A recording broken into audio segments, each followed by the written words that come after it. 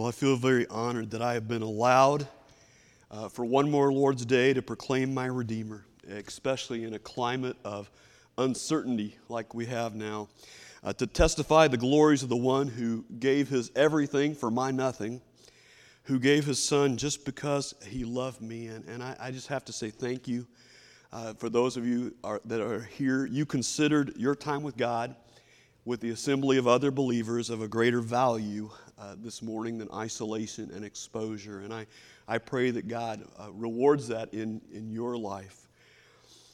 You ever heard of a man who married a woman that he never knew, never met, never heard of?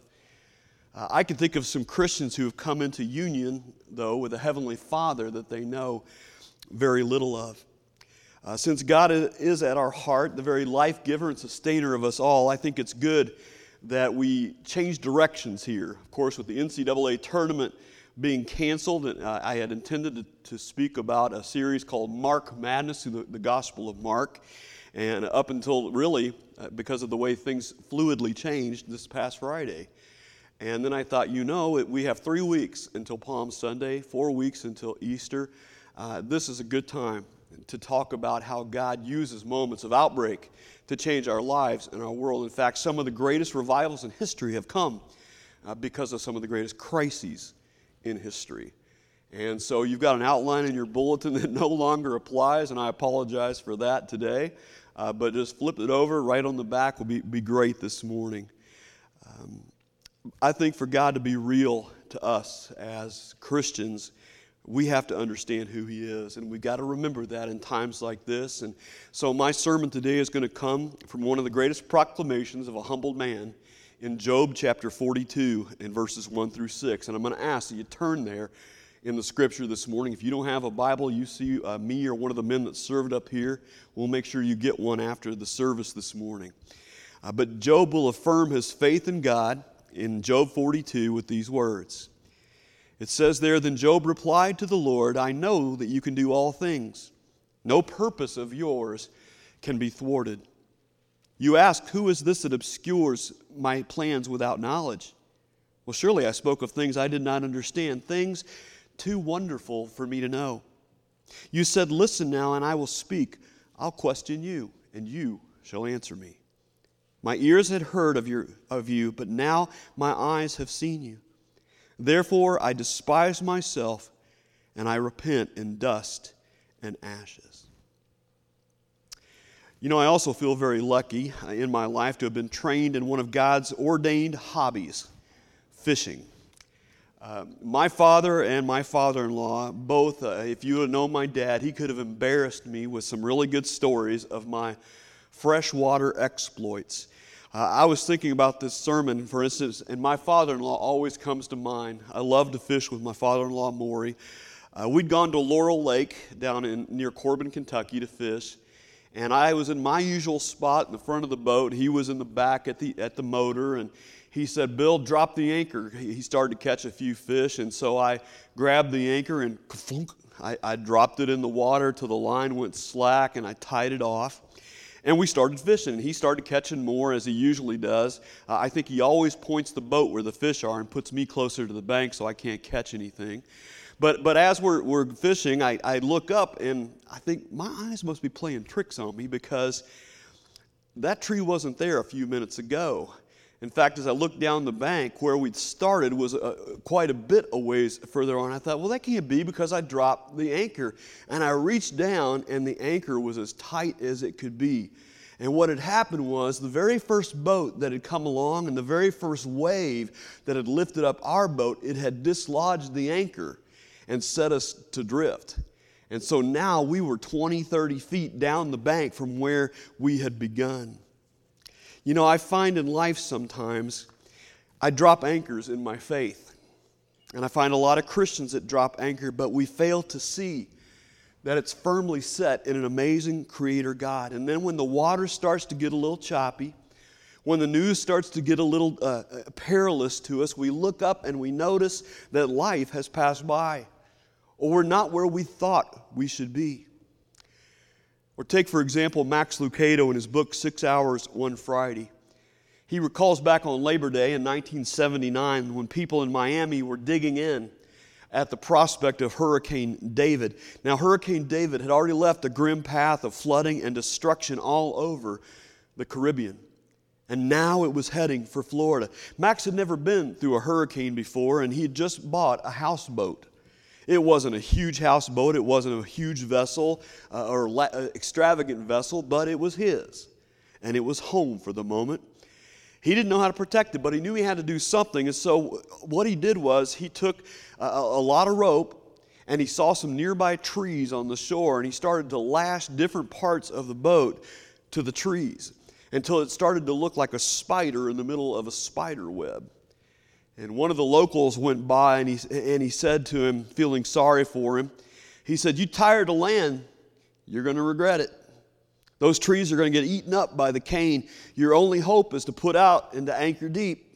Place 4 anchors deep, leave some slack, and pray for the best." As I thought about what's going on in our country and in many of our lives, I thought, anchoring deep, yeah, that's really good advice. Didn't God warn us that storms would come? Didn't He warn us that times would become perilous? And how many of God's trumpet blasts have we ignored? And how many times have I personally even tied my tiny little houseboat to things I felt secure with? Relationships, my work, my tools, and my books, even the knowledge that kept me from the one true book that helped me place the secure anchors in life. And we all do, don't we? And can't you feel the winds just beginning to kick up? We've been watching the Dow Jones go up and down.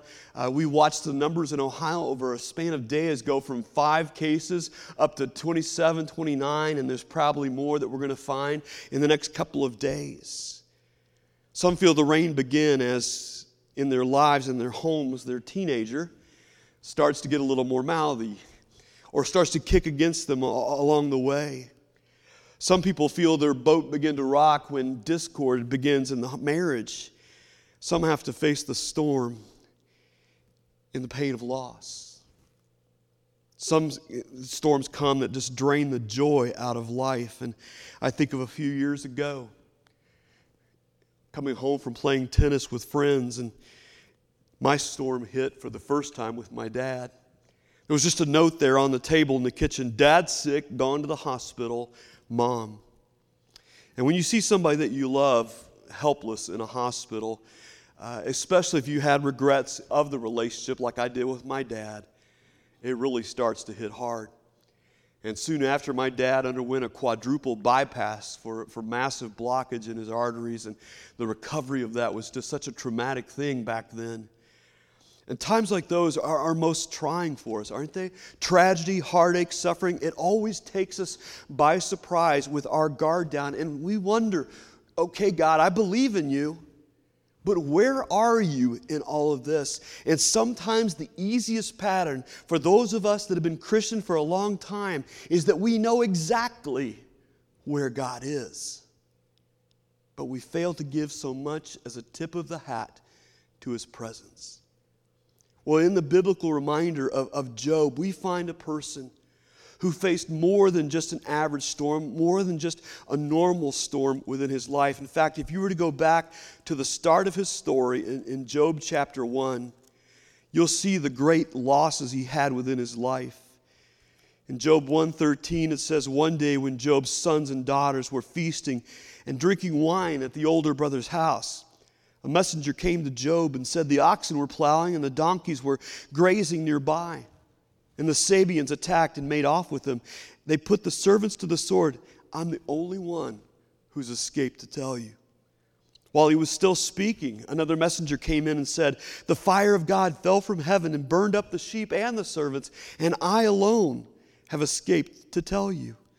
While he was still speaking, the third messenger came and said, "The Chaldeans formed 3 raiding parties and swept down on your camels and made off with them. They put your servants to the sword." And you may have never heard this before, Job, but I'm the only one who's left that escaped to tell you. And while he was still speaking, the fourth messenger came and said, your son, your daughters were feasting and drinking wine at the oldest brother's house when suddenly a mighty wind swept in from the desert and struck the four corners of the house. Job, it collapsed on all of them, and they're all dead. I'm the only one who's escaped to tell you. And at this, Job got up and he tore his robe and shaved his head, but he fell to the ground in worship. Now, very few of us will ever have to face such a series of tragedies in our lives. And then after that, in the very next chapter, he's stricken from head to toe with boils. And people, they didn't know what to say for a while. They avoided him because of his agony. And pain is a surprising thing. And they come in sometimes like a lamb, and they take the toll of a ravaging lion. But Jesus, in his love for us, he kind of warned us when he said in Matthew 7:24, "Therefore everyone who hears these words of mine and acts upon them may be compared to a wise man who built his house upon the rock. The rain descended and the floods came. The winds blew and burst against the house. Yet it did not fall because it was founded upon the rock." The wise person plans for the storms to come. And when the rains begin and when the waters start to rise, it's often too late to start drawing blueprints. We as Christians can have hope in the middle of the storm. We can feel the presence of God in the middle of an outbreak if we let the presence of God have its own outbreak in our soul. We need to be anchored, friends, in the fact that we have a God who is not just born Emmanuel, God with us. He is a God that is still with us. A God who has promised, I'm never going to leave you. I'm never going to forsake you. You know, when Emma called this past week to tell me about Derek and his fever and trying to find out what was going on, you would think by that time they'd had over 12 cases in Knoxville, in Knox County down in Tennessee, that they would have everything kind of arranged on what to do. It had already been in the world. It had already started to spread. We'd seen what was happening in Washington and California, in the District of Columbia. But they went to a local hospital. They said, well, you've got to go to this ReadyMed over here. They went to the ReadyMed. They said, well, we don't have any test kits. We don't know what to tell you. You need to go to this other care center over here. They went to a second care center. They said, well, we don't have test kits. We don't know what to tell you. You need to go to this other place. But they're done for the day. You're going to have to wait till tomorrow morning for the test. They had to wait another 24 hours. They finally got the test done for the coronavirus, and now they're waiting for the final say to come back on that.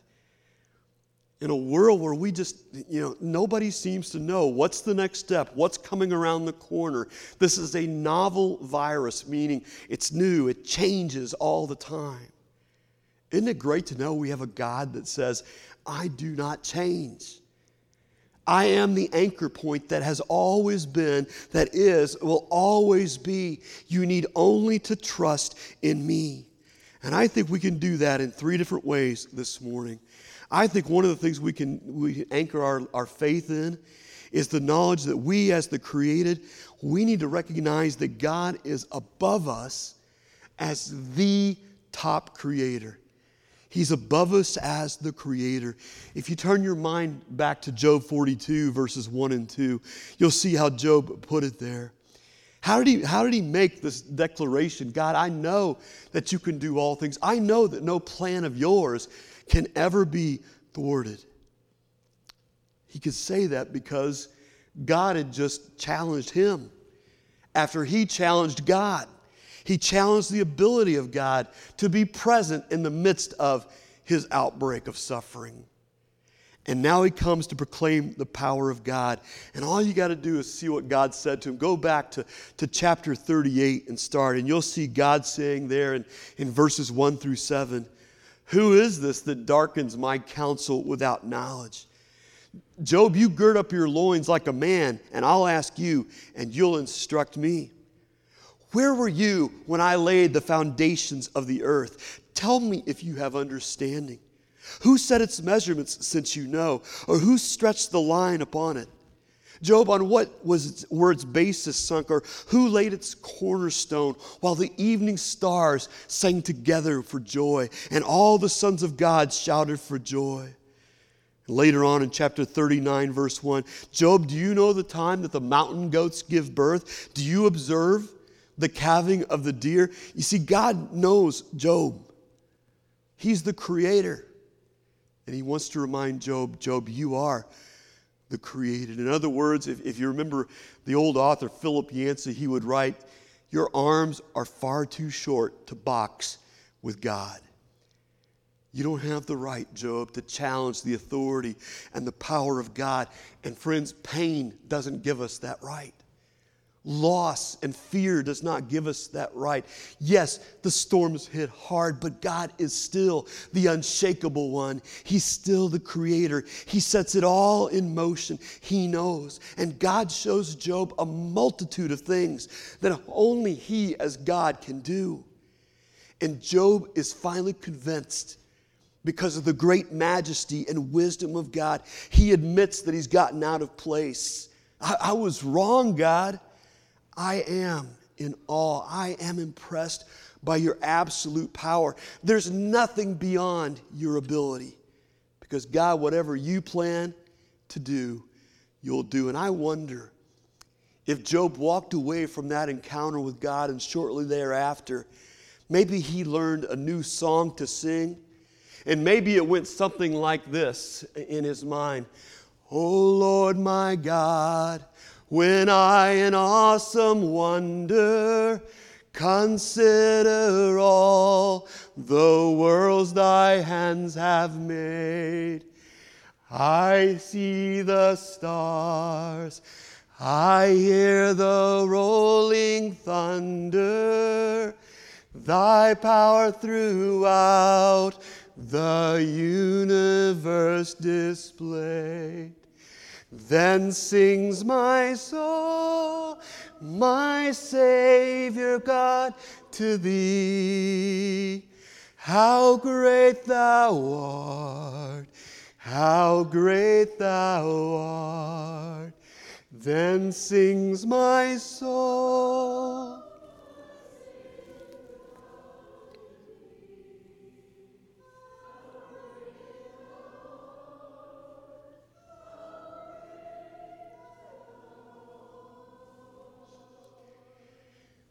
You see, whether you're looking from the God's Eye Nebula that this is a picture of here, or whether you're looking out the window of your home or a hospital room, when you see God as the creator, you never look at this life.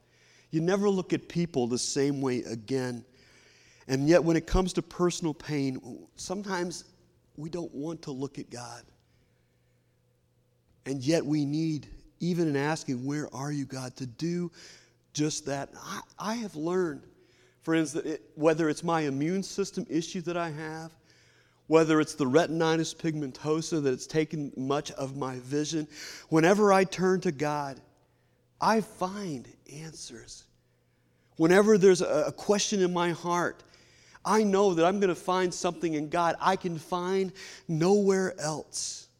Pain is a great obstacle, but as the creative God, the one who made the senses, friends, just think what life would be like without an immune system, without pain itself. You'd never know when you burned yourself or you cut yourself. The same nerves that carry that sense of sickness, or the same nerves that carry the sense of pain to our brain, carry the same senses of pleasure, sweet smells of home, scents that remind you of the people that you love would never be possible apart from pain. We are fearfully, we are wonderfully made. Leslie Weatherhead was an old English author and professor of this century, but he wrestled with this question: if God is the creator and God is so powerful, then why doesn't he just remove all the pain from my life? And somebody shared with him the story of a physically strong man whose wife often complained of mysterious ailments, and after listening to her for a while, he began to help her walk. Well, just lean on me for a little bit, and I'll help you till you get stronger. But she continued to complain. And so she leaned harder into him until eventually he just picked her up and carried her everywhere they went. And soon her muscles began to atrophy, and she was an invalid, and she couldn't take one more step and was totally dependent upon him. In that case, it would have been far better for the woman if the man had stood back after giving some help and just let her stumble, that she would learn to walk and be strong. And when God allowed Job, when God allows us to go through pain many, many times without answers, He does it so we can gain a strength to walk in and with Him. James 1:12 says this, "Blessed is the man who perseveres under trial, for once he's been approved, he will receive the crown of life which the Lord has promised to those who love Him." You know, the corona, which means crown virus, doesn't stand to compare with the corona of life, the crown of life that God has in store for us. And God is not in the work of creating weak, dependent creatures. He's in the business of soul making and dependent creatures upon His power, His strength, His plan, and His will. We are free to become His children. And in this world, the scriptures say, since the creation of the world, God's divine attributes, His eternal power, His divine nature have been clearly seen from what has been made, being understood so that man is without excuse. We have that choice to believe in a powerful Creator. And one of the most beautiful things about seeing God as the Creator, about praising Him as such, is that we know He understands us. Turn your memory back to the night of Jesus' arrest. He's praying on his face, literally, in the Garden of Gethsemane for His Father's will to be done. Outside, in the closest group, He's left Peter and the two sons of Zebedee, and He's only given them a simple instruction: just watch and pray. And they fall asleep. And the Lord returns, and what does He do? Does He scold them for sleeping? No. Because our Lord understands better than anybody else. The Spirit's willing, but the flesh is weak. That's the compassion of our Creator. Here's another thing we can do. If you want to anchor safely in God, we need to recognize Him not just as the Creator above us. We need to see God as the one all about us as well as the all-knowing one. Job declared in verse 3 of chapter 42, "I have declared things I don't understand, things too wonderful for me which I didn't understand. I didn't know, God, but you did every step of the way." You know, I love Hebrew. Going back in class, and even still, those of you that know me best, you might come in and I'll have my Hebrew Bible out open. And one of the things I love about that beautiful script and language is that it is written from right to left, whereas English is written from left to right. So in other words, if you're going to read and write Hebrew, you have to learn to read and write backwards. And one thing I've learned about life is if you're going to understand a lot of the suffering and things we go through, you've got to be able to read life backwards. Because if we look at it forward, life sometimes does not make sense. Think of the story of Joseph back in the book of Genesis. It was utterly unintelligible to read going forward, but looking back, it made sense. This boy could not understand, why would God give me these visions and allow my brothers to do to me what they did? Why would my brothers throw me into a cistern, sell me into slavery? Why would I end up in Egypt? Why would my dad not come after me, not knowing that his brothers had lied to their father? Why would I serve God every step of the way and yet still end up in prison being accused of a crime I didn't commit? Why would I end up in charge of inmates? And then why would I, looking forward, it made no sense, but looking backward, God was putting him in a position to save lives. And life needs to be read backwards. God's plan is always a beautiful plan. Remember who God revealed Himself to Moses? Moses was ready for something that would send the Israelites topsy-turvy. God, give me your name. Tell me who you are, and they'll be impressed. And what did the Lord say? Moses, you tell them, I am sent you. I am. Because God is not confined to the calendar. He's not confined to the clock. God is at all times. And because of that, we can anchor our souls in Him.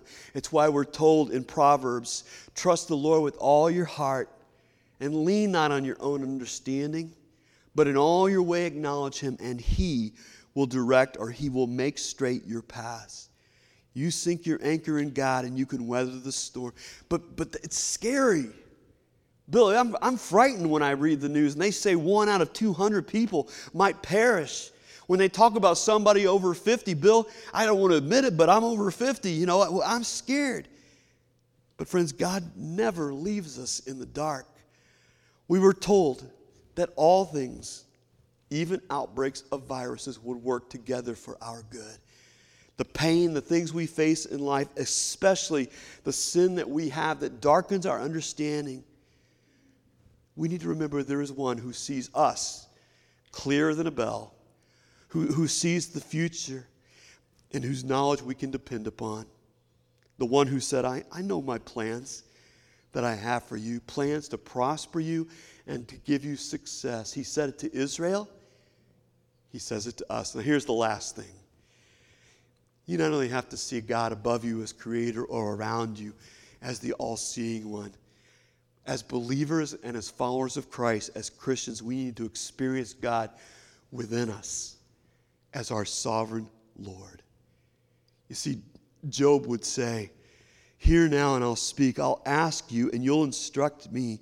I've heard of you, Lord, by the hearing of the ear, but now my very own eyes have seen.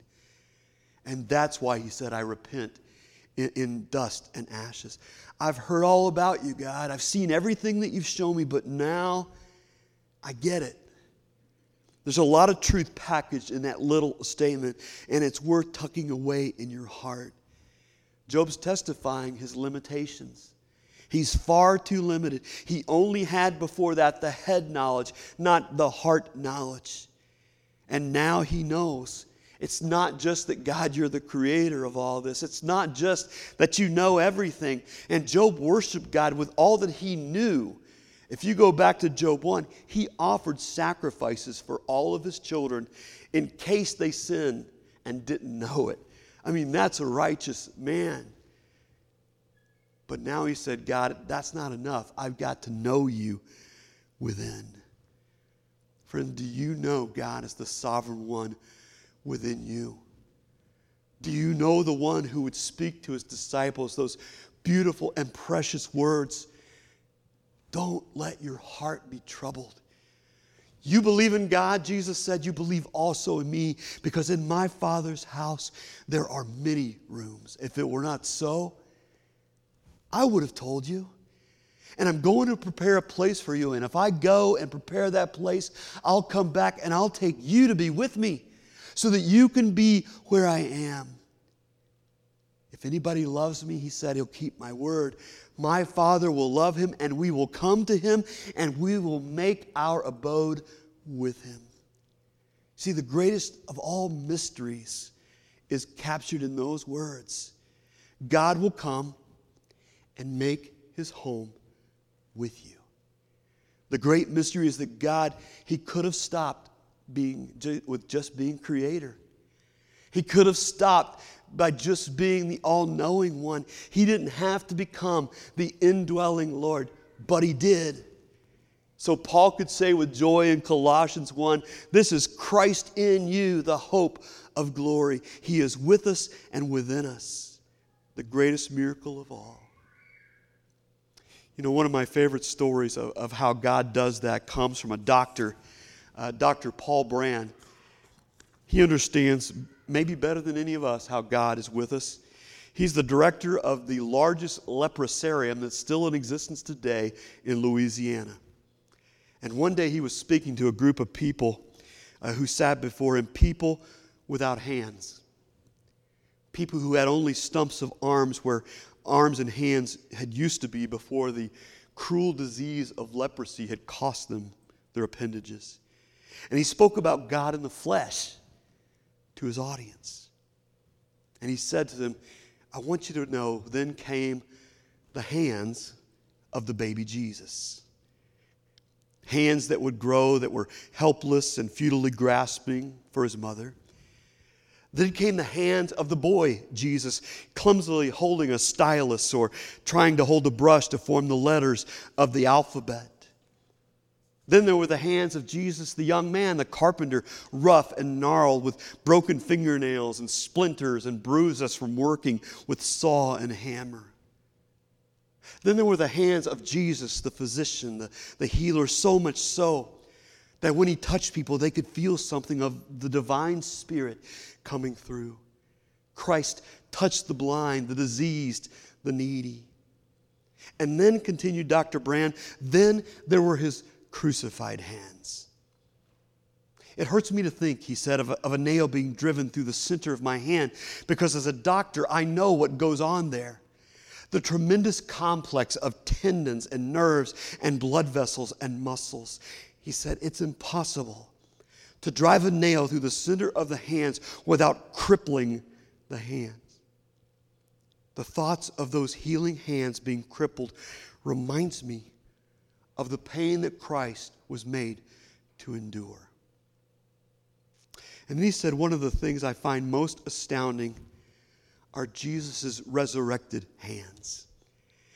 Even though we think of the future life as something that is perfected, when Christ appeared to his disciples, he said to them, come and look at my hands. He invited Thomas, come, put your finger where the nails were. Even though he was resurrected, even though he would have a perfected body, why would he keep the wounds of his humanity? Wasn't it because he wanted to carry into glory an eternal reminder of the suffering his people faced on earth? Above all things, the hands of our God are understanding hands for the marks they bear, because he wanted to forever be the one who is with us. And Dr. Brand, when he finished speaking those words, handless arms, stumps were raised in praise to God all over the auditorium. See, those people knew that God had invested his very flesh, his very life in them, and they would never look at their disease the same way again. Their suffering would never be seen the same way, because God was with them. And friends, because God has invested in us so freely, he desires us to place all our hope, all our trust in him. The question this morning, will you? You know, the saddest commentary on a marriage that I've ever heard in this life is he walked alone and she walked alone, and together they walked alone. See, we were never meant to walk alone. We were made to walk with our Creator, with our Lord, with our Savior. And if we have God, we have all of his promises that are made true, that are amen in Jesus Christ. My professor, Sherwood Smith, I will never forget, beautiful man that taught New Testament at Cincinnati Bible College when it was still there. He was the one that showed me how little we know of God sometimes. He said that we all cry out, fill my cup, Lord, fill my cup. And we hold out our tiny little teacups when we should be holding out buckets, because God is prepared to bless us in abundance, in overflowing ways, if we will trust him. Would you stand with me this morning? I want you to see the words and hear the words that Job would say. In Job 19:23, he said, how I wish that somebody would record what I'm saying, or with a chisel carve my words into stone, or write them so they would last forever. But I know there's someone in heaven who at last will come to my defense, and I will see him with my own eyes, and he will not be a stranger. Let's pray. Someday, Jesus, you will call each of our names. As we come before you, Father, to us, you will either be a stranger or there will be a familiarity like no other because of our relationship and our love for you and the acceptance of what you have done for us. Father, this worship today, the reason that we've all come, it's because of you. Nothing held back. And Lord, I just want to say before you that we love you with our life. Father, I pray for my family here this morning that if there's any shadow of doubt, if there's any question of salvation in anyone's heart today, that they become right with you in receiving your forgiveness and receiving the gift of your Holy Spirit that dwells within us. Father, all it takes is coming before you to say, Jesus, I'm a sinner. I realize I stand in the camp of your enemies because everything I've done wrong is exactly why you had to die. It was either you or me, and you chose it to be you. And so I receive what you did for me before, during, and after the cross at Calvary. Your love, that's the outbreak I need in my life. Your forgiveness, that's the outbreak I need for eternity. Your crown that you offer of life, that's my security. And I confess my sin to you, and I want to follow you. So please, be my Lord, be my Savior, take my life. I repent of my past. Lord, what I was, I never want to be again. Where I've been, I never want to go again. I want to live my life for you. When you tell me to be baptized, I want to enter the waters of baptism. I want to be pure. I want to have not just a clean heart, not just clean. I want my soul to be clean before you. It needs to be clean because it's the place where you're going to live. Father, I just ask if there's a choice to be made today, you lead your children to make it. In Jesus' name.